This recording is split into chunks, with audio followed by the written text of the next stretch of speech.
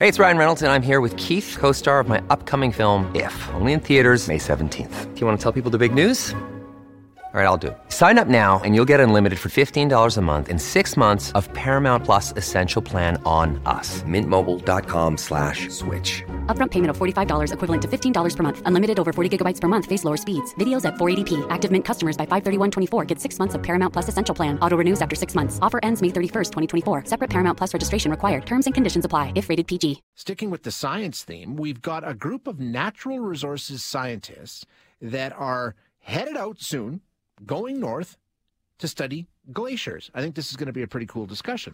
We're going to chat now with Dr. Bradley Danielson, who's a physical scientist, Geological Survey of Canada, Natural Resources Canada. Dr. Danielson, thanks so much for joining us today. Appreciate your time. Hi, Shane. Thanks for having me on. You can call me Brad if you want. Sure, will do. First, I mean, this sounds like a really cool, it's like kind of like an expedition, right? I mean, that's exactly what it is, right? It is kind of, yeah. It's we call it a field campaign. It's a month and a half long, and yeah, we go up to the Arctic and we do a bunch of measurements at a bunch of long-term monitoring sites. Where are you headed precisely? It's just all up to the Arctic. Where in particular? Yeah. So we're heading to basically the northernmost part of Nunavut, to a large group of islands called the Queen Elizabeth Islands. If you take a look at the map of Canada, it's that cluster of islands at the very top of Canada. And so the first stop on our route is a settlement called Resolute Bay, where there's a logistics base. Yeah, I've heard of that. And that's where we base all of our work out of. What are you expecting? I mean, you're talking about like the most extreme environment I can think of. What kind of conditions do you think you'll encounter? Yeah, it's... in terms of Canada, it's extreme for sure. It'll be cold still when we get there. So I'm leaving from Edmonton on the 15th of April. And when we arrive in Resolute Bay, it'll still be like the coldest conditions that we face in Edmonton in, say, January. Like we're expecting minus 30 conditions and a lot of wind chill. But when we get there, it'll be 24-hour daylight, basically. So we do get a lot of sunny days, which is really nice. But it's cold. Yeah, it sounds like it. So are you outside? I mean, obviously you're outside. Just tell what's a day in the life going to be like? What kind of work are you actually doing? Yeah, so we're outside a lot. When we get to Resolute Bay, our first stop, as I mentioned, is at this logistics base. And that's where we have a lot of our gear stored. And we also get issued a lot of equipment, like our snowmobiles and sleds and parkas and things like that. So we prep all of our gear there. And then once the weather's good enough to fly to each of our measurement sites, we get on a small twin otter aircraft with skis on it. And we fly off, several hundred kilometers to a work site. We land on the glacier on this airplane with skis on it. We get out. The pilot and co-pilot help us unload all of our gear, and then they take off and go back to Resolute, and then we set up camp.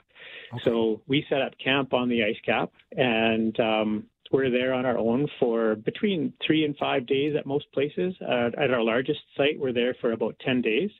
And yeah, we live in tents, we snowmobile around, and we measure the glaciers. You live in tents? Yeah. Seriously? Yeah. Have you done this before? Oh yeah, I've done this many, many times. What's that like? Yeah. You definitely got to get used to winter camping conditions. So having good gear is essential. Yeah. Having obviously a good sleeping bag, good sleeping mats, really high quality tents that can withstand storms, because we do experience some pretty big storms and really serious winds at times. Yeah, it's something to get used to for sure. But if you've done any camping, it's just kind of ratchet that up a notch.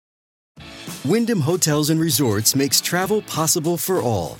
Whether it's the long haulers looking for a great cup of coffee, a roomier rest for the on-a-whim road trippers, or a place to make summer memories with the whole family. No matter who you are, where you're going, or why, with 24 trusted brands to choose from like La Quinta, Days Inn, and Super 8, your Wyndham is waiting. Get the lowest price at WyndhamHotels.com. Restrictions apply. Visit website for more details. The importance of this, the work that you're doing, why? That's the question always. Why are we doing this, and what do we need to learn? What will we learn? Yeah, so what we're doing on a year-to-year basis is we're collecting really detailed measurements of the changes that are occurring on the glaciers in Arctic Canada. So what that means is we're measuring the change in the thickness of these glaciers. what we can do with that information is that when we come back south, we can analyze that to see on a whole for each of the glaciers that we measure, how much is the total thickness changing in a year? And then we can combine that information with satellite imagery or airborne survey imagery, and we can also measure the area changes that are occurring on the glaciers. And then we can start to extrapolate to a bigger picture from that very small detailed scale out to sort of the scale of all of the glaciers in Arctic Canada, how much change is occurring. Okay. And what that allows us to find out is how much volume of ice is being lost on a year-to-year basis. And does that sort of tell us what we need to prepare for in terms of, because we always hear about rising sea levels as a result of melting sea ice, right?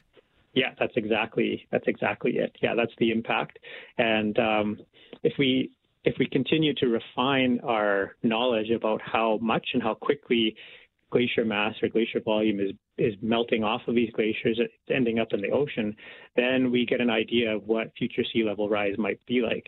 And if policymakers and planners and engineers have a really good idea of how fast sea level rise will change over the next century, then they can develop better mitigation plans, for instance, for protecting coastal cities or infrastructure and environments. And makes perfect sense, yeah. Hey, well, I've got you. I don't get to talk to glacier experts very often. I wanted to ask you, I read a couple of stories last week about, it's in Antarctica. I know you're headed north, but you probably are familiar with what I'm talking about. A chunk of ice fell off of a glacier in Antarctica, the size of New York City, and a lot of people really saying that this is a bad sign. We weren't expecting this.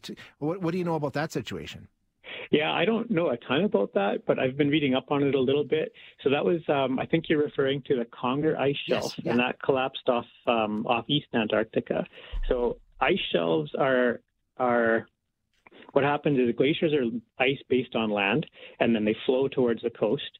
And when that ice flows off the edge of the land and into the ocean, it kind of partly floats and it pushes out into the ocean, and then that forms an ice shelf. So it's basically floating ice at that point. Okay. And what's happening in Antarctica right now is, especially in West Antarctica, over the years, there's been multiple of those ice shelves that are breaking apart and collapsing. And I think this is one of the few instances where that's happened in East Antarctica. And it's kind of a sign that the stability of these ice shelves are changing. Gotcha. Okay. A bunch of listeners, and it's a great question that I didn't think of. Are there polar bears where you're going, Doc? Yeah, there are. Yeah. So what do you do about that? When I go up there in the spring, this time of year, we rarely actually see polar bears. Occasionally we see tracks, but we rarely see the bears. And that's because this time of year, they're out on the sea ice hunting seals. And that's where they need to be for their survival. So we don't have very many encounters with them. Well, that's good. That's good to hear. Yeah. Enjoy it, I guess, is the right thing to say. Stay safe, stay warm, and we'll talk to you when you get back, perhaps.